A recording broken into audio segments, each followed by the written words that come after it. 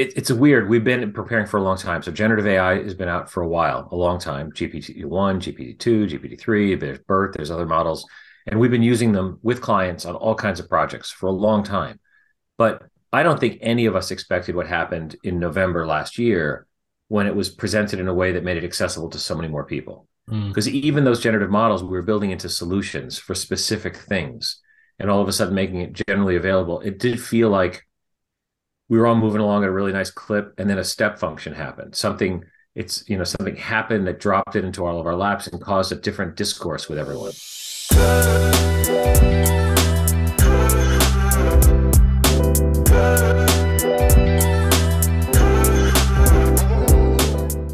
Welcome to the Search and Succeed podcast. I'm Rob Glass, managing partner of Hunston Partners. We are so fortunate to share many journeys with some exceptional people throughout their careers, people whom are thriving in their area of expertise. And on this podcast, we'll be chatting with them about how they perceive and strive for success within their industry and their life. And always delighted to be here with the wonderful Joe Moore and David Cohen. I hope you enjoy.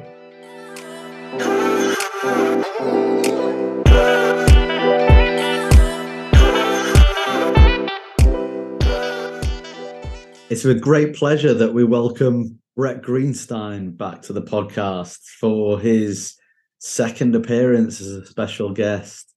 He just couldn't stay away. And well, we love having him here. Bret's insights and expertise were invaluable during the first podcast. And quite simply, we're thrilled to have him join us again. With his real depth of knowledge in the fields of artificial intelligence and digital transformation, Bret brings a unique perspective and deep understanding of the opportunities and the challenges that we face as generative AI and chat GPT enters into all of our worlds. We can't wait to hear what he has to share with us this time around. Welcome back, Bret. It's really wonderful to be here with you again, Rob. How is the East Coast right now? We're in a relatively rainy and not very nice March in the UK. As I look out the window, I think it's rained for the last 30 days. How is it over on the East Coast? Spring is coming. Spring is coming. There's little buds on the trees. We get, some days that are just, beautiful and warm, others that are not, but it is the East Coast. But at least it's beginning. So the good times are ahead. Yeah, exactly. I think a bit of sunshine brings happiness to us all. And to be on this podcast with you again, Bret, talking about the subject of AI and generative AI and I think something that's on the tip of everyone's tongues at the moment. It's great to have you as a guest to be able to talk about this, because I know you are in this world and in this conversation every day right now. We wanted to really pick your brains on a lot of it.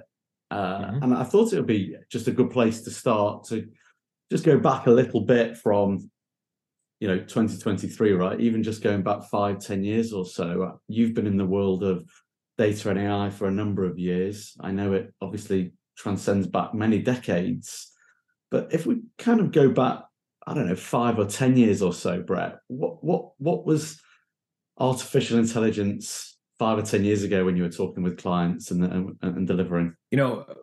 First, you make it sound like we've all been working a really long time. We're not that old. But it wasn't related to you, but more so okay. Just the space in general. AI and machine learning has been around for a while. And I think for most of that time, while it's continued to improve and benchmarks improve and performance improves, it's been really limited to the world of data scientists. You had to be of a certain skill set to be able to put AI to work on any problem. And so a lot of people were moving into it just so they could kind of build predictive models or do machine vision or speech to text, very narrow use cases that required really deep data science. And while it was growing, the impact wasn't felt by most people. I was talking to someone yesterday, he's an accountant, and he said, this is the first time I've ever heard about AI in a way that I actually cared. And that's now. Until then, it was just that thing that other people do. And my mom wrote me after ChatGPT came out, and she sent me something she had done in it. And I thought it was shocking because she didn't use a microwave for a long time after they came out. She's not a first early adopter, but I think it's reflective of the fact that it's very consumer friendly. And so what everyone was doing for those decades was building out the capabilities that enable it to be widely accessible, but they hadn't packaged it. And it also didn't have the scale and cost factor that it could reach a lot of people. So it was very expensive to do for a very long time, only been done by a few people. And so you couldn't really expose it to the world. And it's reached a tipping point in both cost and performance, and capability, that now you can put it out there, and people are doing incredible things with it. I think that will resonate with a lot of people. The accountant you were speaking to, as far as it's a thing and it's there for the technical guys, but gosh, okay, today now it's in our world. It just felt out of reach.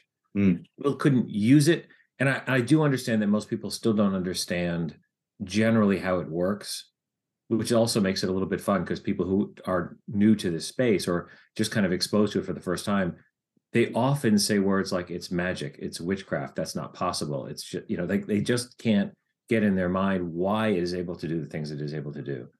And there's tremendous math and science behind it, but all you see is what you're exposed to, which is this: put in a prompt, get an amazing answer. Like, they just can't envision how that happens.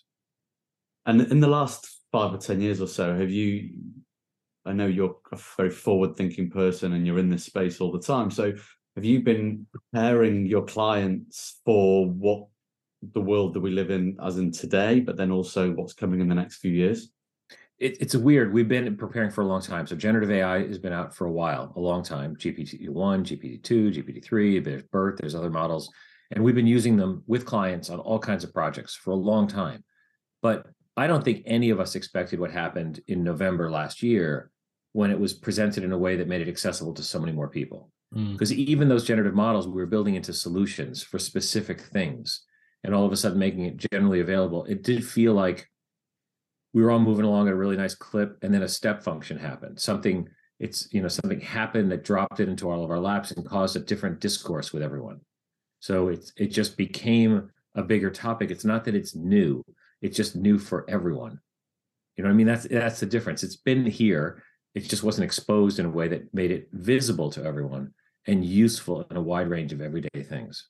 Yeah, absolutely. Just thinking about that a bit wider, obviously the impact now, because it's so much broader, just trying to understand, obviously, when anything like this comes along, there's positives and negatives in terms of impact. Just understanding kind of your view around that. And also, what do you think we can do to help people see this sort of technology progression as a really positive thing? This is probably the world's largest change management exercise in history, because up until now, things would come out, iPhones, browsers, all kinds of stuff. And we all adopted it at whatever pace we felt like doing.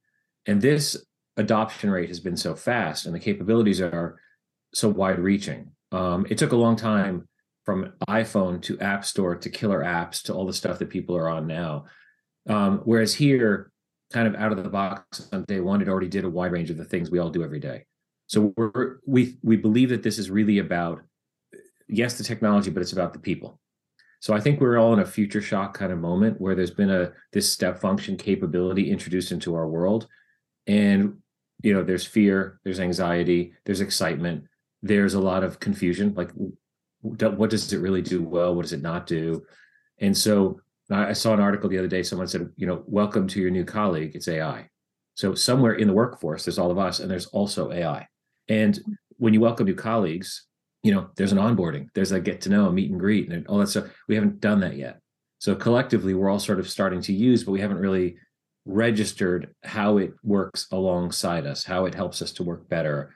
Even though we just keep calling it is not very, welcoming. But I do believe this is a change management opportunity. So we're doing massive internal education. We look at different tiers. There's practitioners, people who really build with it. There's people who have to be knowledgeable about it because to be transforming what they do. And then a lot of people who need to be aware. And in the aware part, it's really important to recognize what it's good at and what it's not. I think when you see stuff on the internet about this, and someone says, "Oh, it said something wrong, or it hallucinated, or it did something," it's because we're expecting it to be perfect, because we do anticipate that AI is perfect. And yet we are so far from perfect. Mm-hmm. And so what we should recognize is that generative AI is productive, really productive at a lot of things. But it doesn't mean that we can abdicate responsibility for the output. And so you can ask it a lot of things and it can produce code and text really, really fast. But you still have to read it. You still have to think about what it means. You still have to try it and test it. And so this idea that you've just brought in a really productive new hire, that's really what it is, a brand new out of college new hire, but you haven't trained it and you're not going to give it responsibility for signing contracts and putting it in front of your most important clients. It's a part of the team. And because it sounds so confident and has such a wide range of capabilities, people assume it's a 20-year experienced veteran, and it's really an entry hire with a lot of skills. So you have to think of it that way and then figure out, how do you work with this entry hire? How do you develop those skills? How do you, use that ability to help you be better, but, don't abdicate responsibility. That word responsibility is one that I was keen to bring up, because we read quite a bit about responsible AI and ethical AI. Yeah. I noticed actually an article you shared just today. I think it was a one from your firm that then segued into responsible AI and what that means. And, you mentioned, I think off air actually, before we started, about how it's having an impact on people, both in every format, and what that means to them.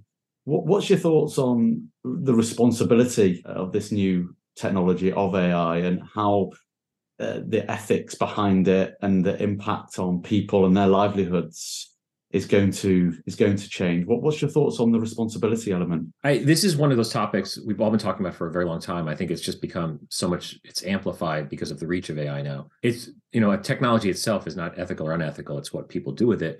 But I do think there's best practices and regulations required in order to make sure it is used responsibly. What AI does in so many ways is automate and amplify a lot of what we've put into it. And so not everything we put into the internet and every other training set that's used for AI is good or accurate, or, and as a predictive model, it behaves, it's not prescribed, it's predictive. It may answer correctly, it may not, it may be biased, it may not. And I think you have to recognize all those strengths and weaknesses and then build a responsible AI program. If you're implementing AI, you must have the kind of oversight and governance on that to make sure you're doing it in a way that's responsible for your employees, for your customers, for society, for your brand. So a lot of thought goes into that. We have policies and practices that we use, for example, to ask ourselves the reach and the impact, to look at the data sources, but also the kinds of output that we get, whether we feel it could be inherently biased or it could create that. And you can't do that with just data scientists. So with AI reaching so many more places, you need people who are representative of people.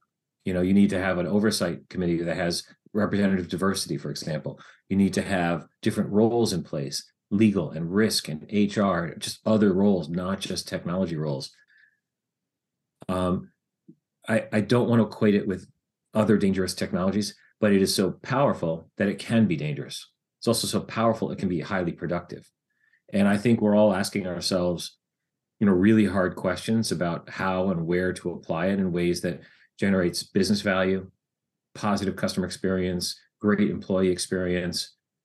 Doing all those things, those are great goals, without bringing some of the downside risks that have happened many times in AI. They've happened also with other technologies, but it's amplified because it's just, it works fast and at scale. I don't want to ask negative questions, I suppose. I want to talk about positives of it for sure. But you talk about their organizations being responsible for their actions with it. But from a wider societal perspective, how far does it go as far as government intervention and interference, as far, to ensure, that responsibility to mankind, I suppose? That's how big we're talking about the impact of this technology. Really difficult question. One, highly politicized, and also every country has a different set of policies and thoughts about this. And so even if one country were to heavily regulate, for example, other countries wouldn't, and it really wouldn't solve the problem. So I think that there's been protections in place up till now that have limited liability for companies as they implement. That was really necessary in the early days of the internet to drive wider adoption. But I think, it's really time for regulators to think strongly about the accountability and implications, liability really, of companies as they implement these systems. Because most of this, yes, it's also being implemented by governments, but it is also being implemented by companies. And I think in both cases, there have to be clear rules and guidelines on liability and assessing impact.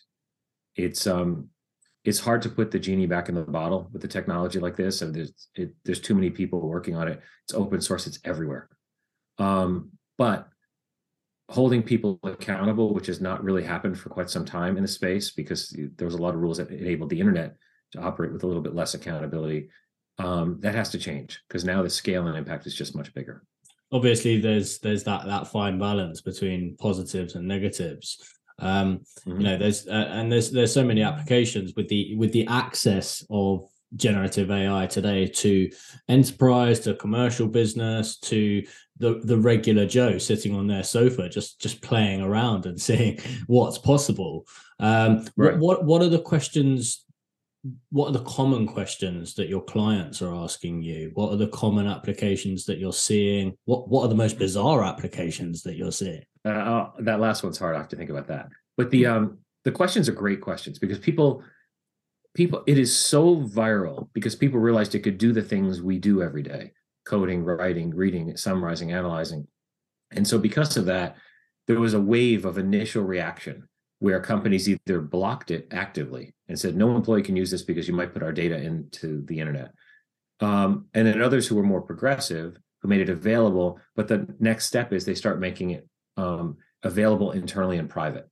So that's what we did. We allowed it to be used. We create very strong acceptable use policies to make it clear not to put data into it. And then we immediately work to bring it in-house, so we actually have the ability to use it securely. That's the pattern that most companies are going down, is to figure out how to get access to it securely, which is not, it's doable through the cloud vendors. And so that's a phenomenal capability, because now you can leverage the collective knowledge of a large language model inside the walls of your intranet, and also provide confidential inputs and outputs in a way that allows you to get the benefit of AI without the data privacy exposure.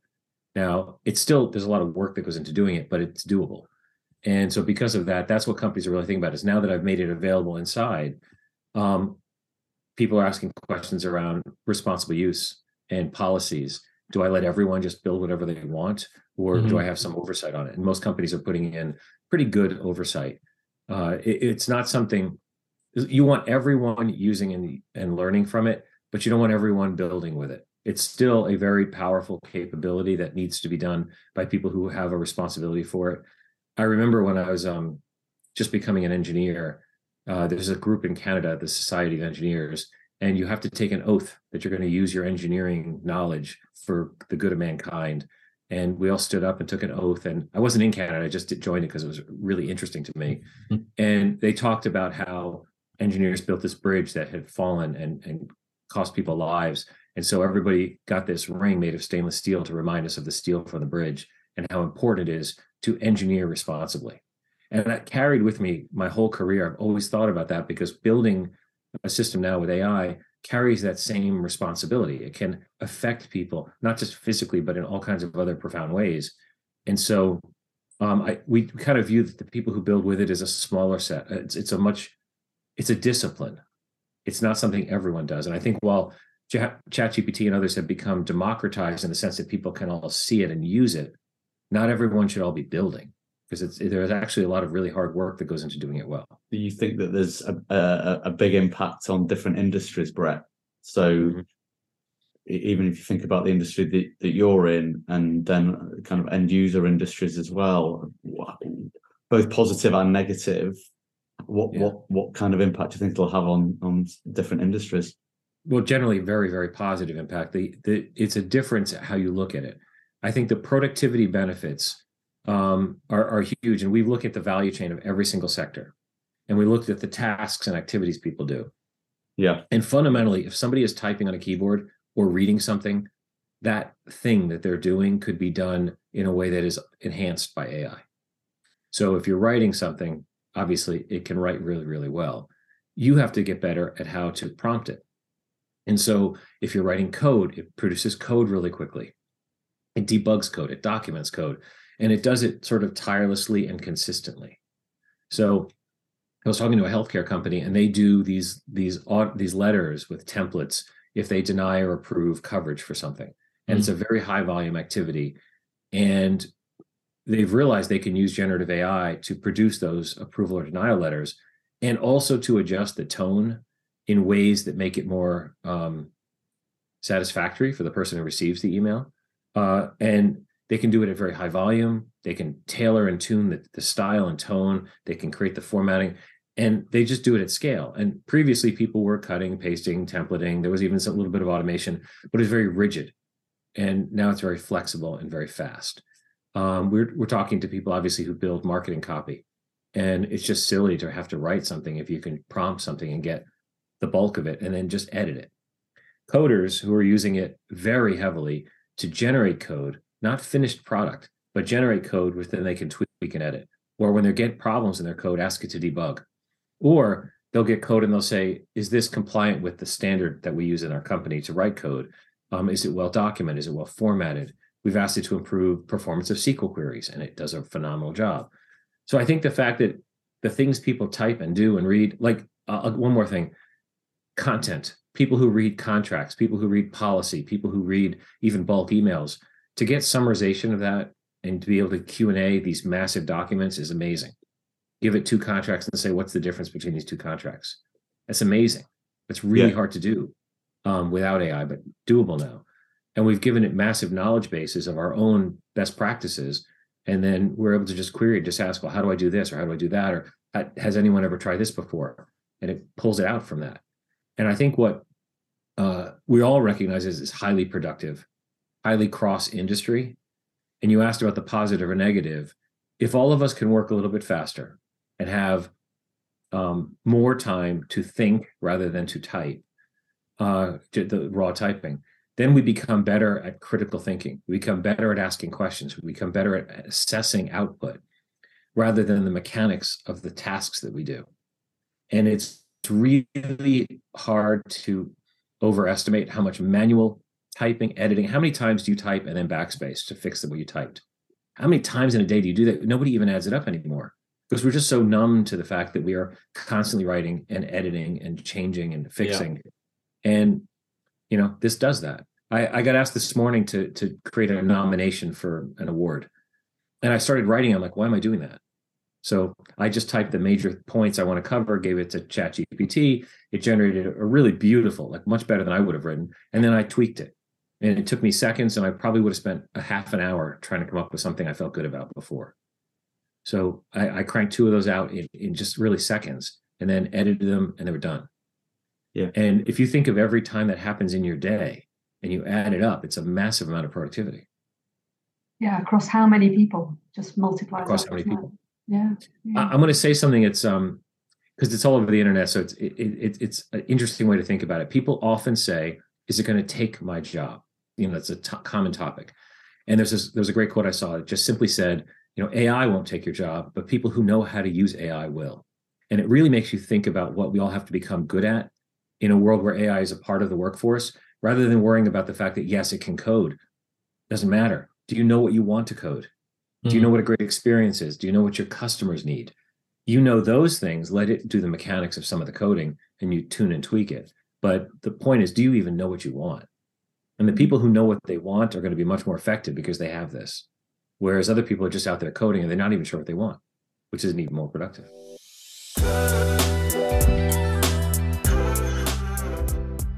It's at this point of the podcast that I'd like to mention a charity very close to our heart, Prevent Breast Cancer. As the only UK charity entirely dedicated to the prediction and prevention of breast cancer, they're committed to freeing the world from the disease altogether. At Prevent Breast Cancer, they make sure 100% of their research funding is focused on preventing breast cancer for future generations. They are right at the front line in the fight against the disease, and we are right behind them. So the ideation aspect still comes from the human. It's just utilizing the mechanics of the tools to save time, ultimately. Yeah. I think ideation, I do think critical thinking, which probably is an undervalued skill historically, is going to become just a dominant skill. Do you know what it meant? Do you know what it means? Do you know why it did what it did? Do you know what you want? just really hard critical thinking. And that's where I see people who are able to use AI more effectively than others. Some people put in a prompt like it's a Google search, like, what is this? Whereas other people are saying, act like an accountant. I'm going to give you this policy. Please tell me what it might mean for my client in the industrial sector. Yep. Like, you give it a really specific question, you're going to get a much better answer. But I knew what I wanted. I knew the client sector. I knew what role I wanted to think about. I knew what policy. So I gave it some thought, very well structured, prompt, and then I get an amazing output. But if I just say a general question with, like you would in Google, you kind of, in the case of a regular search, you're looking for the most open-ended questions. So you get all the list and then you have to read it all.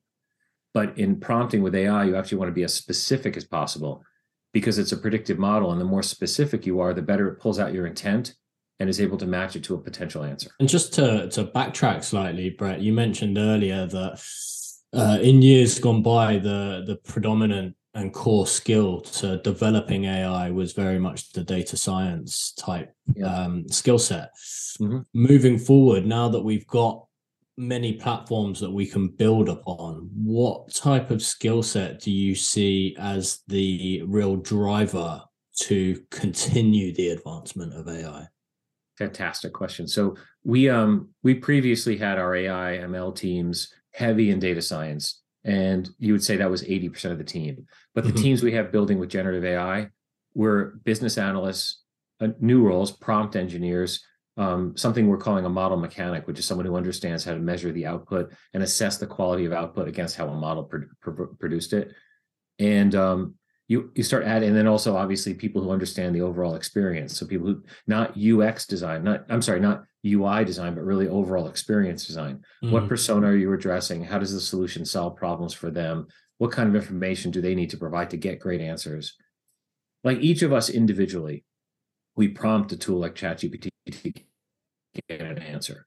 But when you start seeing this built into more business solutions, the prompting is kind of done behind the scenes. It'll know that you are in HR and you are managing, doing performance management.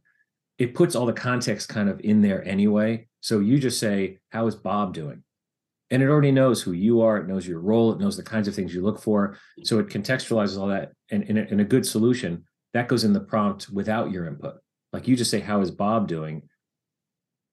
Knowing the way that you are you and you're an HR performance manager, it knows that context because of the way the solution's built, and then prompts your question plus the other context to get a better answer. So that's why these people who build with AI, they're not just the data scientists. They understand functional things. That's why business analysts is so important. And prompt engineering is an entire discipline now of how to properly structure context and questions into these things. And then people to validate output.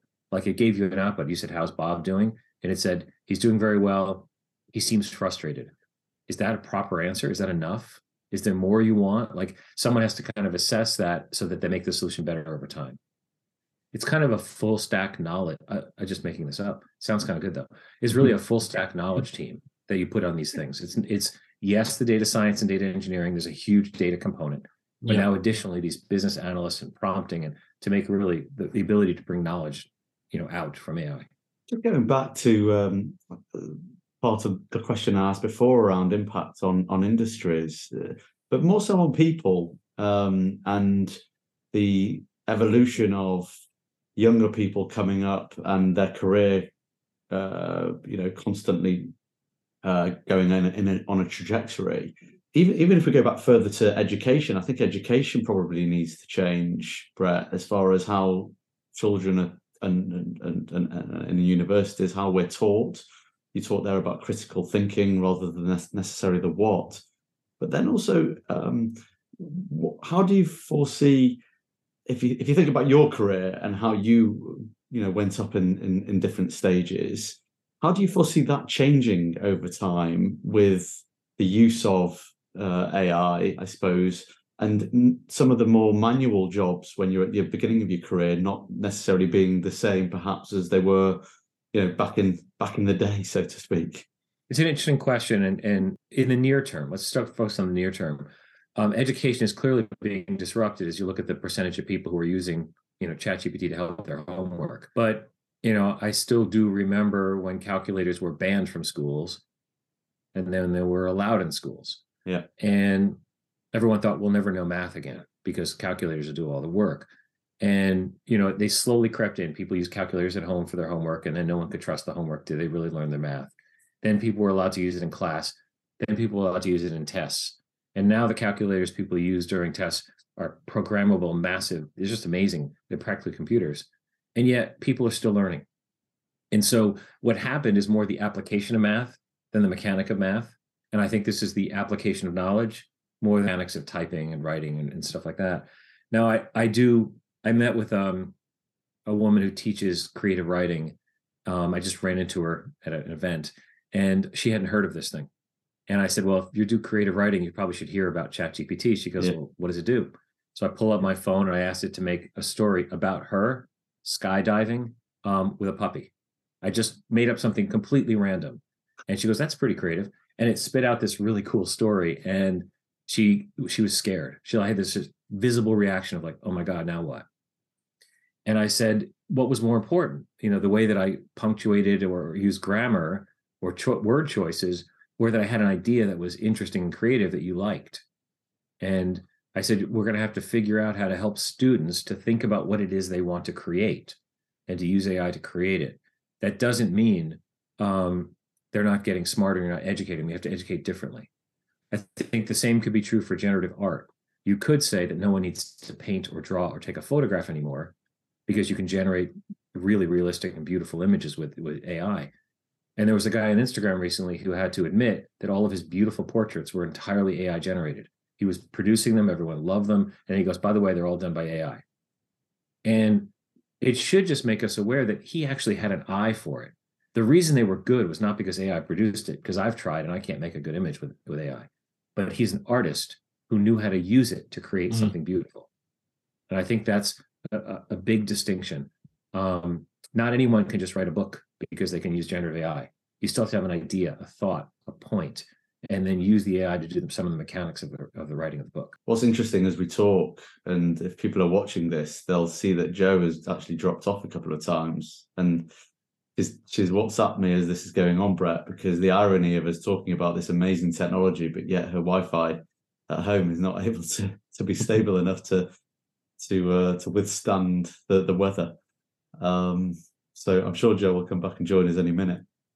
Well, that's the point. We still live in a real world. Actually, it's kind of an interesting point. We still live in a real world. We can talk about AI and the magic of cloud and all that stuff, but every day, because you asked what happens and what changes in people's lives. And so we still do things. We interact with people. We talk. We fix things. We exist in the real world. And I think that while AI might help us do things, hopefully they help us do things so we can spend more time in that real world. The fact that I was able to do those 2 award submissions this morning because I used AI to do it meant I had a little more time to say goodbye to my son when he's not going out to school because I didn't have to spend that whole half hour writing. So I had a little more time this morning than I normally would. And I was able to spend a little more time with him, wish him a good day. I think it could enhance lives. I absolutely recognize that it can disrupt what people identify as their skill set up till now may not be the same skill set that is so important in the future. And I get that individually, people will have to adjust to new skills, learning how to use AI, learning put it to work for them. More of those critical thinking kind of roles. Maybe that's not everyone's cup of tea, but it's still, this has been happening forever. It's just happening a little bit faster now, and we have to be ready.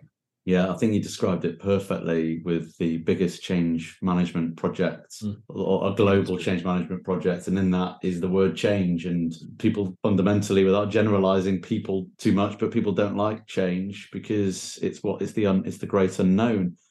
But it's about that embracing it. And I think naturally people kind of, when they don't like change or they're unsure about something that they don't know, you naturally think about the negative aspect of it.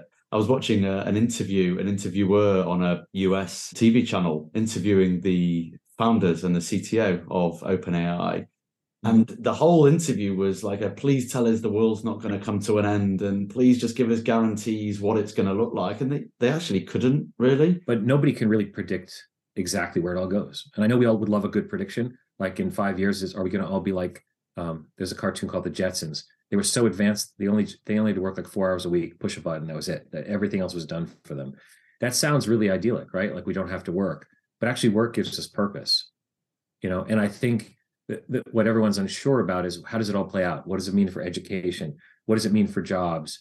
What does it mean for day-to-day life? And maybe we'll all have infinite amount of free time and get to, create and play and interact with each other. Maybe we'll just have different roles that we work in. I think it's too early to predict, but I've never seen a time in history where something productive and useful by so many people is simply not used. There are some things that only have one purpose, which is not a good purpose, or one purpose, a narrow purpose. This has a wide-reaching effect. I'll often talk to a developer or some other expert in something, and they're always like, well, it can't do what I do. That's always the way they start. The deeper and smarter a person is, the more insistent they are, this won't have any effect on them. And then I say, well, tell me what you do. And then I'll pull some internet data off as a sample and say, oh, can it do this? And I put it in there live in front of them. And they're like, it's like that jaw drop moment, like, oh my God. And then the next question is, well, so what do I do next? Yeah. And then we show them how to use it. So I think if you're, whatever role you have, you just have to recognize this is a part of our lives now. And it will get better over time, which means we have to get better at how we use it. Yeah. And I like what you're saying there about, it's so exciting to think that it can fundamentally create more time to do other things, and how you choose to do other things is completely up to you. I'm a big believer in working and using your brain from a classic work perspective for as long as we possibly can, because I think it creates longevity in our lives. Yes. There's no massive science behind that for me. It was my two grandparents who worked on the market till they were 87 and 89, right? And, I kind of use that as an example. But I suppose if we have more time to do more things, it doesn't mean that we can't do more work in that time as opposed to play, right? But if you prefer to play, then that's great, I think. Well, perhaps different work. Like there was a time around 1900 where someone said everything that needed to be invented had already been invented. And obviously that's not true. But you do sort of get these moments where you feel like, oh, we're all done now. And obviously we're never done. So the ability to innovate and to think and to create, I think jobs will evolve, education will evolve.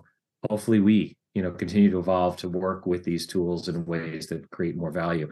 It is also about creating, more time, but also more value. Can a company enhanced with AI generate more value, which can create more economic benefits and impact, even create different types of opportunities for roles? I think it's hard to say that you'd want to work slower. Like, who wants to work slower and not use the tools that can make them productive? We talked about organizations, and I think we could probably talk more about that in the conversations that you have with your clients. But I think a lot of the purpose of the podcast also is to talk about success, and success of our future leaders is obviously quite critical. You talked there about learning to be more critical in our thinking. How would you describe that to someone who's on an upwards trajectory? Someone, you've been a leader of many people in your career, so a fantastic leader of people. If you had someone on an upwards trajectory and they were listening to this and going, "Bro, what do you mean by that? How do you put that into action?" What would you say? I think there was a moment in my career where I really wanted to be an executive, and I tried to be an expert on things. I thought if I was just an expert, I would move up. And so this leader in the organization would come to me with these ideas, and every single time I shot them down because they were bad ideas. And at least in my mind. And I was just really, really tough on these recommendations. And then she called me one day and she said, "Why do you say no to everything I say?" And I wanted to say because they're bad ideas, but I decided to not say that. And I just listened. And she goes, "I need you to think about why I'm giving you these ideas. And then change your approach." So I thought about it a lot because she invested the time to tell me that, and I had to figure out what it meant. And what I realized was she was making recommendations in the absence of any other recommendations. She was making them because she was trying to do something, move the business forward, try something new. She didn't know how to move it forward. She just knew it needed to move. And so instead of saying no and telling her 12 reasons why they were bad ideas, I just said, yes, and here's a way you could do it.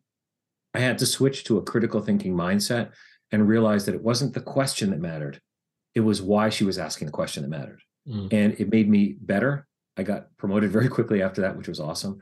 But more importantly, I changed my way of thinking. And that's what happens when you have these technologies that are good at something you thought you were the expert in. If you were the best coder in your team and now this thing exists, that's pretty threatening. But if you say, what code needs to be built? What problems do I need to solve with code? You become much more valuable to your company. And so my advice to people is to think more about the why and not the how. The how will continue to get done better and better with tools and methods and stuff. But if you're only an expert in the how, you miss the bigger picture. And it's really hard to move forward if you can't see that bigger picture. Yeah, so it's just a lot of thought provocation rather than just looking at things from a surface perspective. Right. It's so easy to just kind of be book smart and just present facts to people without understanding context. And generative AI is effectively really book smart, but it doesn't know the world. It doesn't know what any of the words mean. It doesn't know you or your business. It's just a predictive engine that does a really good job of pulling out intent and predicting the best likely answer of that intent. But underneath the covers, it's math. It doesn't really understand. We collectively have to understand. That's the best thing that we can provide. And so having that ability then allows us to work with a tool that amplifies that understanding and makes us faster, and more effective. But we own that understanding. Very quick segue into another podcast, which we've all been part of. But do you think it has an impact on the role of the chief data officer, chief digital officer, AI officer internally now within businesses? Absolutely. So CIOs, chief data officers, heads of analytics, what they've come to realize is that they've been focused so much on the structured data of the enterprise, the numbers, the tables. And it's the unstructured data, which is probably the bulk of it and growing really fast, that now has actionable insights in it. So if you take every dialogue that happens in every meeting you're in, every Teams or Zoom or whatever, just all the dialogue that happens, you can capture that. You can look for actions and risks and engagement in that.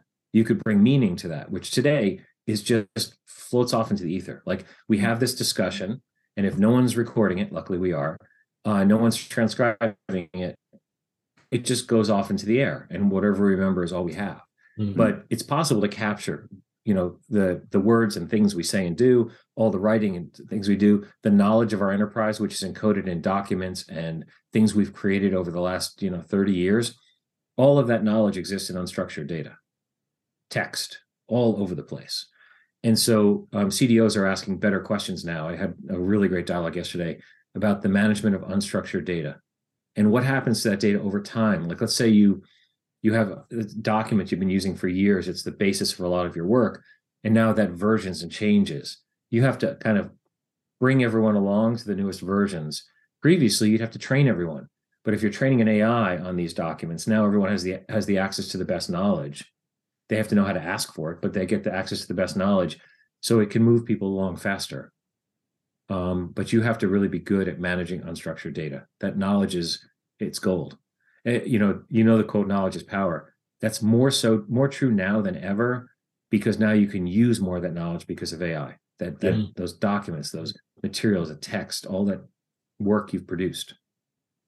It brings a slightly different, a more of a level playing field, I think, to people generally, right? It potentially does. Like, in theory, like, every agent could be as smart as the smartest agent. Every lawyer could be as smart as the smartest lawyer, in theory. But in practice, you still have to know what to ask. And so I think if you put a room full of people and then you had a lawyer bot that's there, that's, knows all the legal stuff, it doesn't matter. Like, you and I wouldn't know the right questions to ask. So you still have to have somebody who knows the domain and knows the point so they can get the help. And that's why all of us lawyers use paralegals to do so much of the bulk work. And so it's not as if they're doing all the work, but the collective team between the paralegal and the lawyer and everyone else in part of their office collectively provides the service. Now you have this other capability that can additionally help in that service. Help or replace a paralegal? Help. Oh, I don't know. I have a family member who's a paralegal, and we've talked about this a lot. And there's things that she spends time on that are tedious. She has templates and forms for creating contracts and and communications to clients. And yes, you can copy and paste, and yes, there's ways to automate that in spreadsheets and stuff. But we've already looked at ways that could be significantly more productive. And so you just say, I'm going to need a lease for Bob. So I keep using Bob as an example, but we need a lease for someone. And it should be able to produce a lease based on past leases, maybe even knowing, the type of property or whatever the thing is. So I think it just makes them more productive. And then for her, she's a really smart person who also gets bogged down in a lot of mechanical work. Mm-hmm. As some of that mechanical work gets shifted to AI, she's also able to continue to do the smart stuff. Mm-hmm. So which goes back to it goes back to increasing the value as well, there, doesn't it? If you're automating, your AI is covering off all of those basic tasks, you get more time available to add that value, which then creates organizational value on top, and hopefully a sense of purpose as well. Mm. I'll give you an example. So we did a large meeting, and people submitted questions during the meeting. We got 53 questions during this 30-minute meeting, and someone copied and pasted them from the app into a spreadsheet. And we were all looking at it saying, I wonder what the big themes are. I wonder how we organize this, because the questions were all written in free form, typos, just messy, and some of them were the same. We couldn't tell what was the same. So we just copy and pasted into ChatGPT and said, what are the major themes of the questions? And it rewrote the questions, collapsed the 53 into 10. And the 10 were a summarization of those questions, really, really well articulated. It was structurally clear and obvious. And then they were a piece of cake to answer. And so it was just took someone to think, why don't I just take all that messy stuff, all that input, which is kind of raw, put it in and get something I can then act on. Now, we also then asked it to answer the questions for us, which is another step and sounded a little bit lazy. And it did a good job at creating the beginner answers. We still had to refine them. But we took steps that would have taken us 3 meetings and just in seconds got the 10 top, the 10 themes of the questions and then generated initial answers. And then we just refined. Yeah, it's brilliant. Incredible. Just going back quickly, Bret, because you mentioned at the beginning, this is like a new employee that's coming in. It's not an employee with 20 years experience. What do you think it'll be like when that employee does have 20 years experience? When we graduate from whatever discipline we're in, I was an engineer. I actually, behind me are all my engineering books. I knew so many facts and things, but I didn't know how business works. I didn't know how people work. I didn't know how to team. I just didn't know the context of putting that knowledge to work. But I was kind of raw and fresh with just fresh knowledge. Now, a lot of that stuff you don't use every day. Some of that stuff you use a lot. I don't think it's reasonable to expect that AI is going to act like someone with 20 years experience. I think the whole point of experience is actually experience. But I think that increasingly, like GPT-4 now passes so many of the exams in the top 10%. So in the US, these are exams like SATs and advanced placement exams, and think of them just as standardized tests in law and engineering and biology and all these things. And it gets in the top 10% on those scores, which is also the type of people every one of us wants to hire. We all want to hire the A students, right? So, but we train them. We teach them things. We give them experiences so they can have judgment and are able to be active and then eventually become leaders and eventually become significantly more book smart over the next several years, because it's going to continue to learn more of the input knowledge. But I still come back to the premise that it literally doesn't understand a single word it says. And while that sounds weird, it's really, as a predictive model, it's really good at matching a thought to an output in ways that very, very advanced. And so those will continue to get more advanced. But we live in the world. We understand the world. We understand our business. We understand our peers. We understand feelings. These are the things that experience brings. So I think what you're going to get is just better, smarter students coming into your workforce, but you're still going to have this judgment and understanding and experience and perspective and context that this will not have. Everything you just said, I think, is so in line with everything you've said throughout this whole podcast, from a far more of a positive and optimistic outlook than how some people are feeling, as we talked about the element of change that can have a negative and pessimistic feel. It's been wonderful chatting with you again, Bret. I say it to you every time we speak. We could go on for a heck of a lot longer, and I'm sure we will, and we'll do it again. But I think what has been just wonderful to hear is, as I say, the positive outlook, the way that generative AI can have such a big impact on our ability to do things at pace and to do things with certainty. I love the idea that while we're all searching for success in our own way, that we can still achieve that success while still achieving, the trajectory at work that you might want, but you might be able to get better work-life balance that you've not been able to get in your life. So I wanted to thank you again so much for your time. And, I know that we all absolutely love chatting with you and really appreciate all the time and effort that you put into chatting with us. As I said, Joe went offline for a little bit of time. We talked about the technology being so advanced, but yet, at times the internet does drop even in these conversations. That's what I was saying. You're saying it's bonkers that we're talking about these huge advancements with AI and I can't even get a stable internet connection. Yeah. Oh, dear. But thank you, Bret. Just so wonderful to chat with you. I hope it was useful for you, and we look forward to speaking with you again soon. I love the conversation. This is a topic I'll love to talk about anytime, and I think there's so much rapid learning. We should keep the dialogue going because there's a lot changing every day. This is the fastest moving thing I've ever seen. So thank you for the discussion and great questions. Thanks, Bret.